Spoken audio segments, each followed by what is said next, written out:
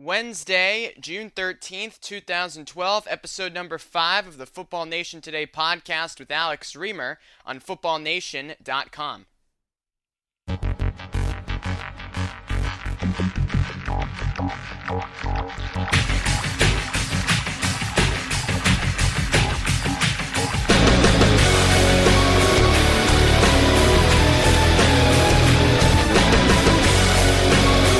Welcome into episode number 5 of the Football Nation Today podcast with yours truly, Alex Reamer. It is Wednesday, June the 13th of 2012. We've been at this baby for 5 weeks, working our way here towards the middle of June.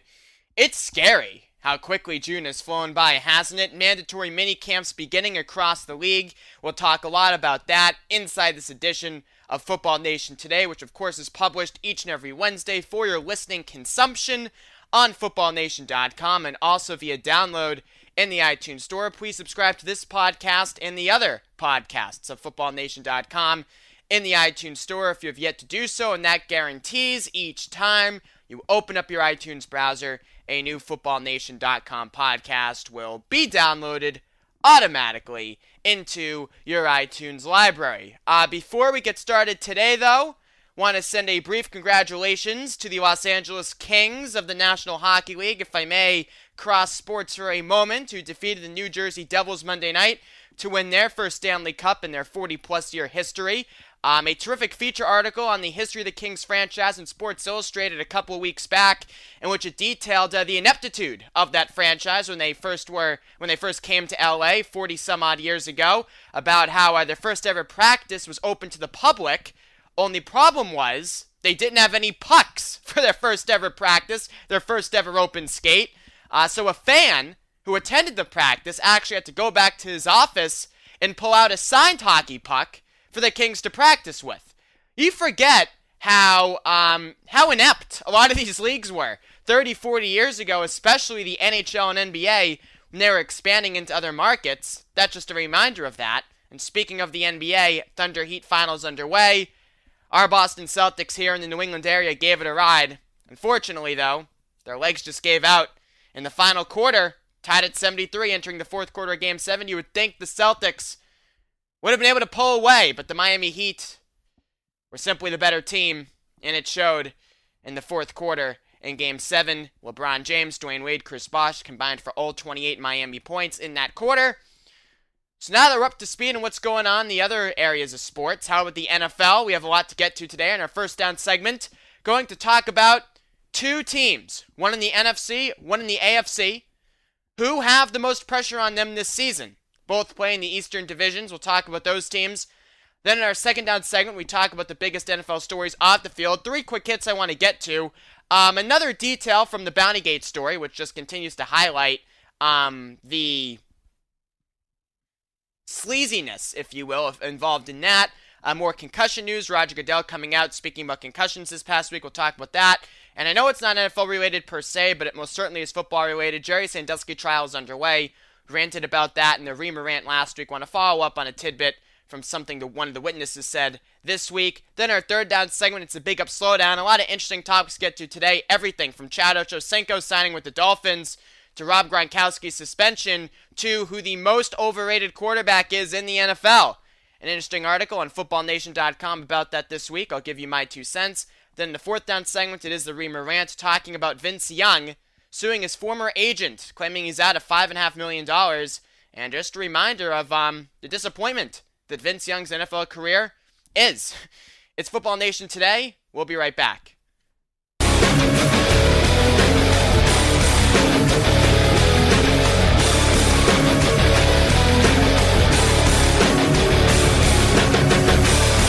Here we go, leading off the show with our first down segment where we look at the biggest on-field stories with the NFL over the past week.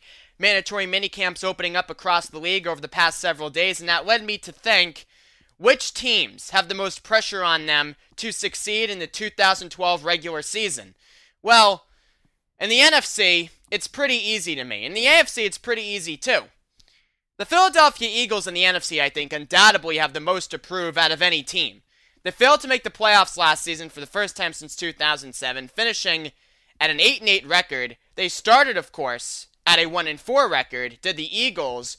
I think one of the bigger surprises of the NFL offseason that hasn't gotten as much play as I thought it would get is that Juan Castillo is still listed as defensive coordinator for Philadelphia after many thought he would be replaced after the atrocious season many thought he had as the main defensive play caller for Andy Reid last season. So I am a little bit surprised, at least, that Juan Castillo remains as defensive coordinator. And really the key for the Eagles this season is getting more production from what I like to call the quote-unquote base of their defense. I'm not talking about skill position players. I'm not talking about defensive ends. Not really talking about outside linebackers or the linebacking core as a whole. Struggled for Philadelphia at times last season. I'm certainly not talking about the defensive backs. Even with Asante Samuel being traded to Atlanta this offseason, they still have more than enough talent there to succeed, which we'll talk about in a moment. But I'm talking about the base of their defense. I'm talking about their defensive line, especially up the middle. And I'm talking about a guy like DeMeco Ryans, their middle linebacker, who has to have a rebound season. Because you look at the skilled players on both sides of the ball, and the Eagles have those skilled players to succeed in today's league. And as we've covered before in today's NFL, it really is what separates the just okay mediocre teams, i.e. the 8-8 teams, from the 10-win, 11-win, 12-win playoff teams, are these skill positions largely. And what made the Eagles such an anomaly last season is that they did have the skill positional players, but it was everybody else and everything else that held them back. So you look at their roster heading into this season and heading into mini camps and training camps later on this summer, they still have the skill players on both sides of the ball to succeed. I mean, you look at on defense, they have Justin Babin, right, as a defensive end, a terrific defensive end, great pass rusher. We know about Dominic Rodgers-Cromartie and Nnamdi Asomugha as the two main corners on that team. Offensively, you look at their receiving core. Well, Sean McCoy is a dynamic running back, but you look at their receiving core. Deshaun Jackson, Jason Avant, Jeremy Maclin, all those guys, especially Jackson and Maclin, can stretch the field, as we like to say, and really open up things offensively. For Mike Vick, who is coming off an injury-ravaged 2011, but is still undoubtedly one of the more dynamic quarterbacks in the game if healthy. And we know the 2010 that Michael Vick had for the Eagles, at least in the regular season, before he didn't play so well in the playoff game. But you look at the Eagles roster defensively and offensively as well, they have the skilled players to succeed. The key for them is getting production from their quote-unquote base, and I think a lot of that starts with middle linebacker DeMeco Ryans not even being elite, but just holding their own, winning or at least not getting blown out in the battle in the trenches, so to speak. The offensive line needs to play better too, because Mike Vick operates best when he has time. But entering this season, I still think expectations have to be pretty high for the Eagles, not just because of the disappointment of last season. A lot of teams have disappointing years, but you look at the Eagles roster still, and in today's NFL, with the way the league is going, they still have all of the tools to be an elite team in the NFC. They just need more production from their base defense and their offensive line so they don't get blown out in the quote-unquote physicality areas of the game, or the quote-unquote battle in the trenches, as football people like to say. And so they need those guys to perform so their skill players can really open up and make plays, because the Eagles do have a lot of guys defensively and offensively who can make plays, which is the key in today's NFL. It's all about getting the guys on the base to perform better, and it's also, of course, about Michael Vick staying healthy. That's the obvious. But after the disappointing year the Eagles had last year, with the state of their roster still heading into this season, you have to see the Philadelphia Eagles have a lot to prove and a lot of pressure on them, maybe even more so than any other team in the NFC. Hopping on over to the AFC, promise we won't bring up the Jets every show, but they give us a lot to talk about. The New York Jets, I think, undoubtedly are the team with the most pressure on them in the AFC. Rex Ryan didn't guarantee his Super Bowl appearance in a radio interview earlier this week with Dan Patrick, but he did say he's more confident in his team than ever before. So he didn't quite say, yeah, we're Super Bowl or bust again this season, but he also did say, I have more confidence in my team right now than I've ever had before. So he didn't say it, but he did say it. And you look at the Jets, they still have a lot of questions offensively. And we talked about this last week in a Big Up Slow Down. We want to talk about the Mark Sanchez-Tim Tebow relationship, and that, will fill up the tabloids all season long and all summer long as we prep for training camp. But the biggest story offensively with the Jets in regards to their success as a football team is the relationship between Mark Sanchez and Santonio Holmes. Are those guys going to be on the same page? If they're not going to be on the same page, and right now we don't have any signs that they are, or that the relationship has really improved much from the end of last season where it spiraled out of control, if they're not going to be on the same page, Sanchez and Holmes, then you can forget about it. You can absolutely forget about it because, yes, Sean Green is a good running back, and the Jets like to have the ground and pound game. They want more contributions from Joe McKnight this season as well. You know, the offensive line does have Nick Mangold centering it into Brickashaw Ferguson as well at a tackle, but everybody else on that offensive line didn't perform that well last season too. So that's another thing to pile onto the offensive questions for the Jets besides Ferguson and Mangold. Can anybody else on that offensive line fill in and do their job? And we'll talk about the lack of depth with the Jets on the defense in particular. But look, in order for the Jets to compete with the Patriots in the AFC East, who, by the way, look to be loaded this season once again, especially offensively, my goodness, they're going to have to score 24-plus points per game. You know, the Jets are not going to make the playoffs this season scoring 14 to 17 points a game most weeks. It's just not going to happen. They need to open up offensively, and the way to do that in today's NFL is by passing the football. And the most central ingredient to the success of their offense and the success of their passing game is the Mark Sanchez and Santonio Holmes relationship. How is that progressing? Is it progressing at all? And right now, we don't know. And you add on to the fact that the Tim Tebow X factor, Rex Ryan also said this week that, you know, Tebow can bring a lot of variables to the offense, which I'm sure he can. But the question with the Jets is, and we talked about this last week with Jeff Sperber, Football Nation contributor and Jets follower, is the on-field production that Tebow should bring, is that going to be worth the distraction that he will undoubtedly bring? And that he is already bringing under Sanchez. You know, I mean, you know, the first interception Mark Sanchez throws in training camp, or hell, even in this mini camp, they're going to start drumming the Tim Tebow drum in New York. They did it in Denver, and the Denver media market, as we know, isn't even close to the Metro New York media market. So, a lot of questions offensively for the Jets, and Sanchez's development has to be there as well. And you look at the defense, I think the defense has declined some too. Look, Darrelle Revis, for my money, is still the best defensive player in the game. But how about the rest of that secondary? Can Jim Leonard stay healthy and back him up at safety? Is Antonio Cromartie going to complement Revis at corner? I think Cromartie is a very athletic cornerback, but once you get a receiver with a brain on him who actually runs crisp routes, Cromartie's lost. You know, if a receiver just runs down the field, Cromartie can match him in a foot race and beat him in a foot race. But if you actually take a receiver like, say, a Wes Welker, and I just use that because I've seen that matchup many times over the years, Cromartie on Welker, you take a receiver like a Wes Welker, somebody who can run a crisp route, and Cromartie's lost. Because, I don't know if you got this from Hard Knocks 2 years ago, but he's not exactly the sharpest knife in the drawer. You look at the linebacker position, David Harris, Bart Scott, I love those two guys there, but I don't love what's behind them. The defensive line is very thin, you know, they need Aaron Maven to step up, they need rookie Quentin Copples to step up, who many think is a developmental type of guy, may not contribute that much this season. Mike DeVito, Siani Pua are okay, but not much is behind them. Just like the offensive line, the defensive line doesn't have a lot of depth there. So, a lot of pressure is on the Jets. A lot of pressure is on the Jets. And the Tim Tebow, Mark Sanchez thing at quarterback is going to get most of the press, but a lot of their problems are deeper. Depth on the offensive line behind Mangold and Ferguson. It can't just be those two guys. The Santonio Holmes-Mark Sanchez relationship is up there.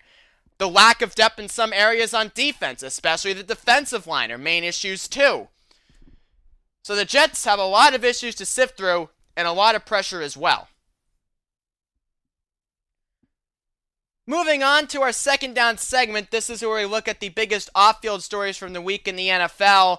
Let's first start with Michael Silver of Yahoo Sports, who wrote an article this week talking about recent reports that former Saints defensive coordinator Greg Williams announced $200 rewards for what he labeled whack hits by cornerback Ramon Harper and linebacker Joe Lon Dunbar in the team's playoff victory against Detroit last January.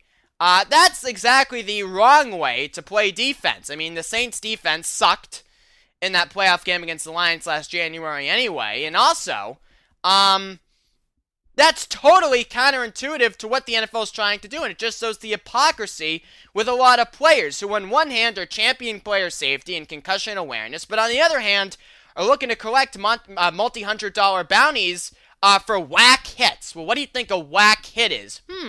A whack hit, probably when you fly at a guy and your helmet goes right into his.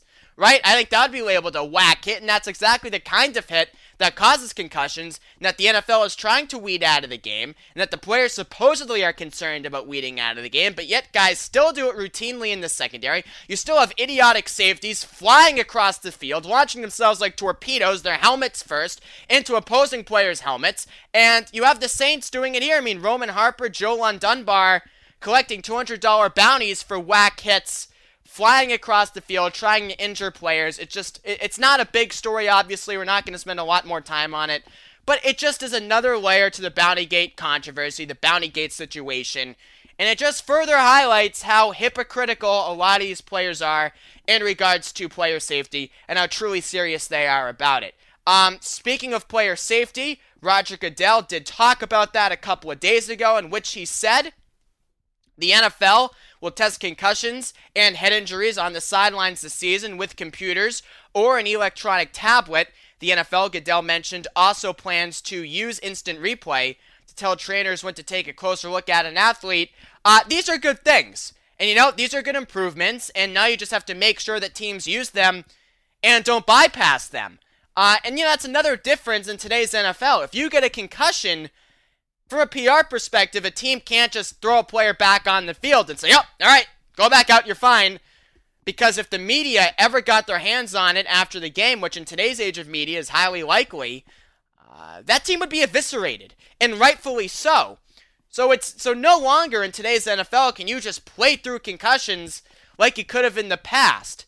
If you're out with a concussion, you have to be tested electronically, can't return to the field, out for a couple of weeks, which just makes the players, again, even more hypocritical in a lot of instances, because with the severity of concussions and how serious teams take these now, because they have to, and rightfully so, the other side of the field, you have some defensive players still launching themselves helmet first into guys. So, it's a tough situation, certainly, but it's a changing culture of the league. And hockey's going through this as well. It's simply a matter of fact that with the way we handle concussions now as a society, with the more information we have on them, and the severity and the long-term effects of them, if players don't start having more respect for themselves, and if the culture of the leagues don't begin to change, they're going to run out of players. It's really as simple as that, and that's the last thing the NFL wants, to see a star wide receiver or a star running back or, God forbid, a star quarterback go out with a concussion. Because, and go out long-term with concussions especially.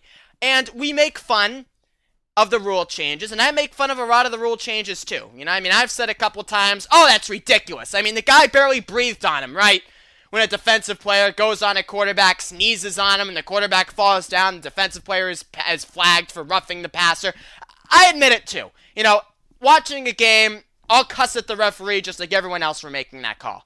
Oh, put flags on him, blah, blah. Yeah, I'm guilty of saying that at times as well while watching a game. But ultimately, that's the direction the league has to go in, because they have to protect their property. Their property are their star offensive skill players, especially the quarterback, and they just can't risk a quarterback, especially, or any player, going out with a concussion, because it's not like the old days where you just take them out for a few plays, a few snaps, a series or two, and then they're back in. No, it's out for the long term potentially. So, though we may not like the rule changes, the NFL has to implement them.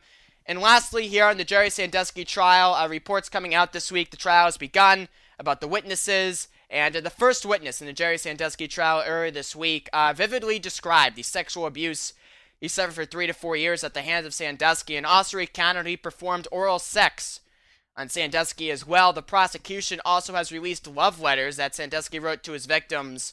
I mentioned this because we did bring it up briefly last week in the Rima rant in the Fourth Down segment about how this Sandusky trial is being held roughly 10 miles from the Penn State campus. Ridiculous, and how not just Sandusky's peers, but quite literally Sandusky's neighbors were selected as the jurors for this trial. But even I don't care who's the jury here. I don't care who's on the jury. With the prosecution rolling out evidence like this, anything but the harshest penalty and the harshest sentence on Jerry Sandusky here by the jury would have to be deemed inexcusable, wouldn't it? Yeah, I think so too. Switching gears to our third down segment, this is where I will throw a statement out there and I give you a big up or slow down regarding that statement. Let's start off with this one. Big up or slow down? Chad Ochocinco signed with the Dolphins this week. Big up or slow down? Ochocinco will be on the Dolphins in September. All right, now, I said September because there are some conspiracy theorists out there who say the Dolphins simply signed Chad Ochocinco for the purpose of having him on their roster for when the HBO cameras roll through with Hard Knocks in training camp, and then once August ends, once the cameras roll out, you cut Ochocinco's ass, and you move on. That's what some of the conspiracy theorists out there say. And I think there's something to that. We know about the Dolphins owner, Stephen Ross, and how he always, how he wants to make the Dolphins more of an attraction, if you will, like the Lakers are in LA, like they were in Dan Marino's day in the 80s. We know about that. So it does make sense on some levels. However, they're also giving some guaranteed money to Ochocinco too. And I would think any owner, no matter how badly he wants to put on a good show for the HBO cameras, wouldn't sacrifice any sort of guaranteed money to a guy, any money at all to a guy, just to make the TV show better, if you will. But I say big up here. Ochocinco will be on the Dolphins roster in September. Now, if the question is will Ochocinco be on the Dolphins roster in December, I think the answer is slow down.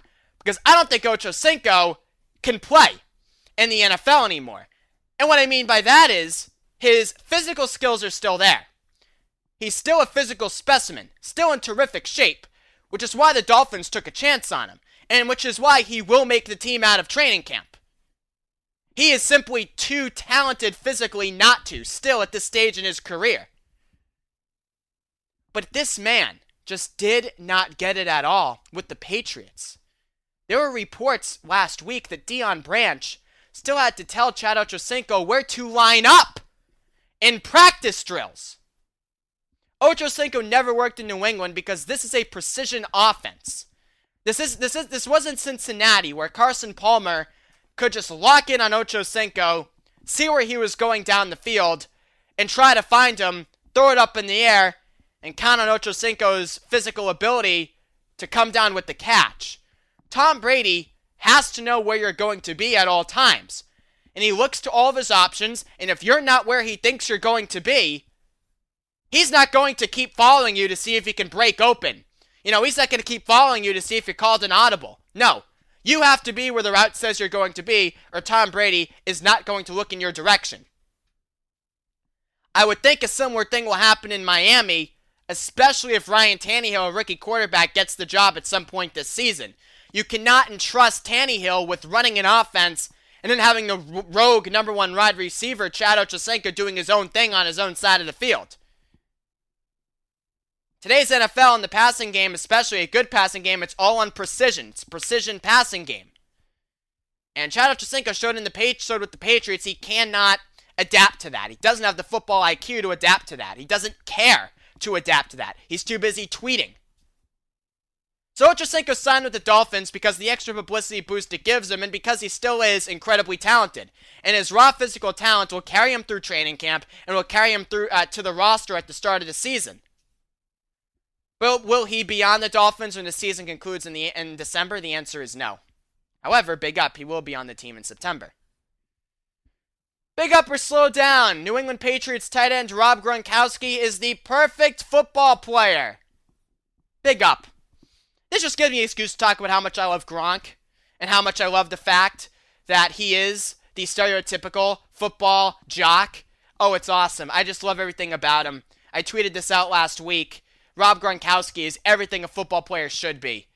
And I'm so glad the Patriots didn't bust his balls in negotiations and sign him to that 6-year, $54 million deal. ripping up the final 2 years of his rookie contract. Patriots have seemed to learn their lesson from Logan Mankins, from Vince Wilfork, because when you take these guys to the end of their rookie deals, they're going to play hardball with you in negotiations, and you're going to wind up alienating the player, and you're going to wind up costing yourself more money in the long term. You know, Mankins is the highest paid guard in the league.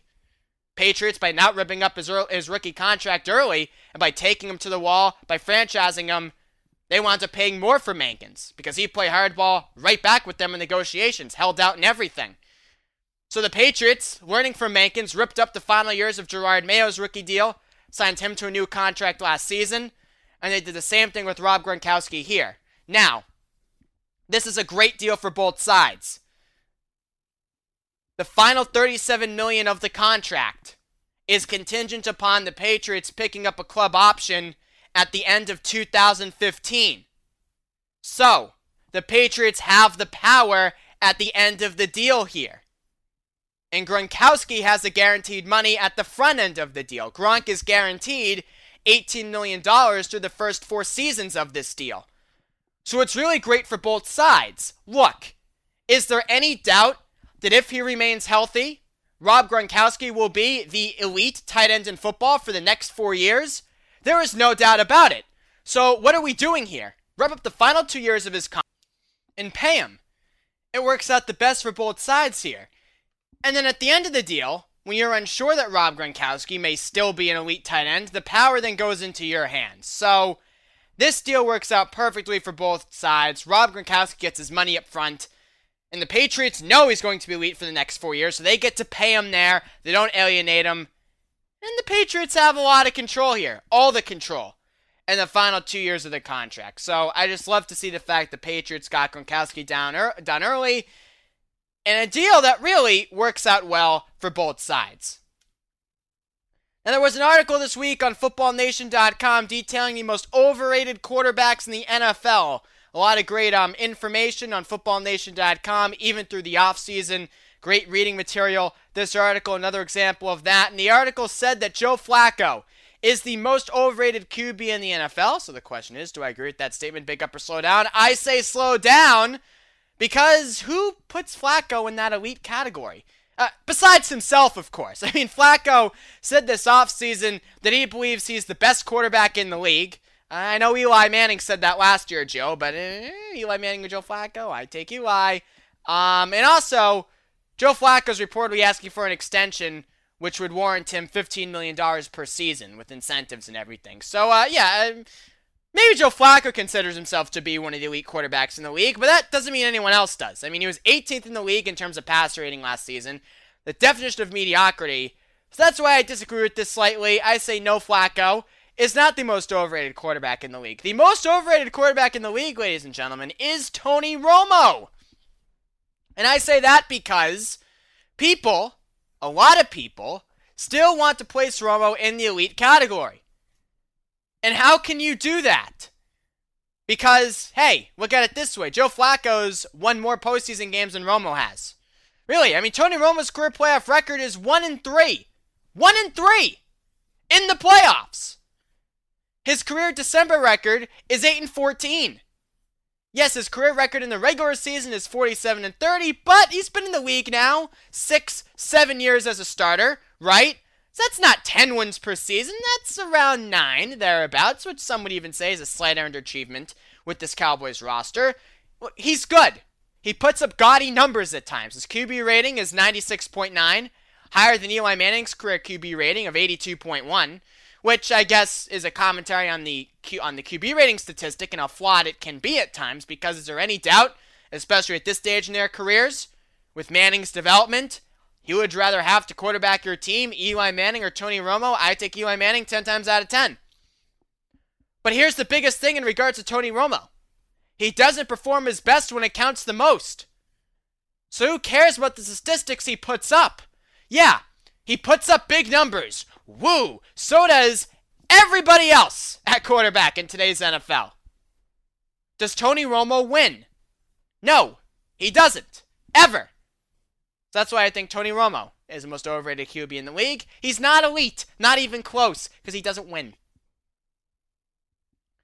Big up or slow down. I sympathize with Jaguars running back Maurice Jones-Drew, who is not attending minicamp this week. He has 2 years remaining on a $31 million contract. Jones is subject to fines of $63,000 for not attending these mandatory minicamps. Maurice Jones-Drew wants a new contract. Big up! I do sympathize with him. Because there's a limited shelf life to NFL careers. Now, that doesn't mean I think the Jaguars should budge. They shouldn't. They have 2 years left on the deal, so they really have all the leverage here. Maurice Jones-Drew does not have a lot of leverage at all. And you know how I feel about how running backs are intrinsically risky investments, especially when they get towards the tail end of their deals, as Maurice Jones-Drew is, and how they take a lot of pounding, and how, they're just intrinsically risky investments. So I say there is a limited shelf life to NFL careers. So I don't blame Maurice Jones-Drew for trying to get his money while he can. I don't think the Jaguars should budge, and they're not going to budge, but I don't blame Maurice Jones-Drew for trying. Look, he'll hold out here for these mini camps. He can afford the $63,000 hit, or whatever it'll be. He'll find out, all right, they're not going to restructure my deal, so he'll report to camp in late July, early August. Nothing will ever happen, and life will move on. Can't blame a guy for trying.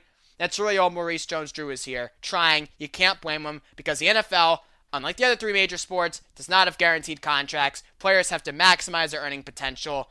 That's all Maurice Jones-Drew is doing here. But again, the Jaguars shouldn't budge. But I don't blame a guy for trying.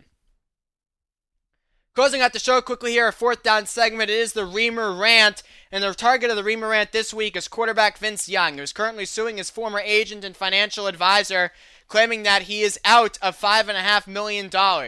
Vince Young still playing in the NFL, currently signed to back up Ryan Fitzpatrick with the Bills. Signed a 1-year, $2 million deal. Backed up Mike Vick in Philly last season. Actually started a couple of games as well, as we know. Vince Young was the third overall pick in the 2004 draft. Signed to a $50+ million deal. That was before, of course, a new CBA. So that was just when draft picks were getting stupid money, even if you weren't the number 1 overall pick. And Vince Young is just a telltale story about how physical talent does not carry you to success in the NFL. It can get you to the NFL, but to stay in the NFL, to succeed in the NFL, you need to have more than just the raw physical ability. You need to have a little bit of the brain too. And Vince Young has illustrated that he has absolutely none of the brain. No intellectual capability whatsoever. No judgment capability whatsoever. No real work ethic whatsoever either.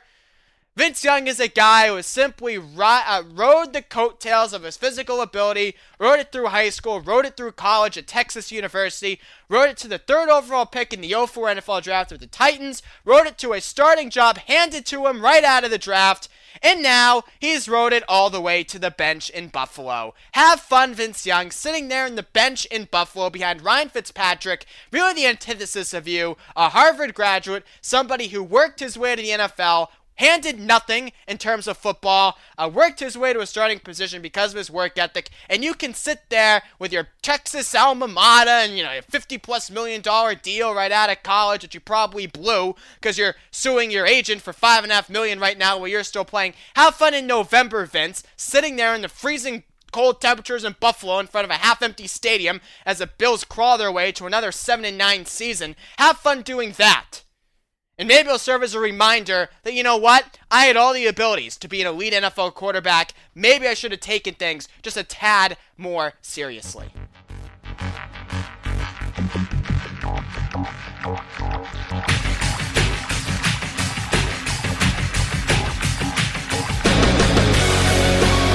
Thank you for tuning in to another edition of the Football Nation Today podcast with yours truly, Alex Reamer. As always, show is published each and every Wednesday for your listening pleasure. Feel free to give us show feedback by leaving a comment on the show article page at footballnation.com. Download the show in the iTunes store as well. Subscribe to it if you've yet to do so. Shoot me an email. My email address is areamer@bu.edu. Also, feel free to hit me up on Twitter. My Twitter handle is @AlexReamer1. So long, everybody. Thank you for listening. We'll talk to you next on the Football Nation Today podcast next Wednesday.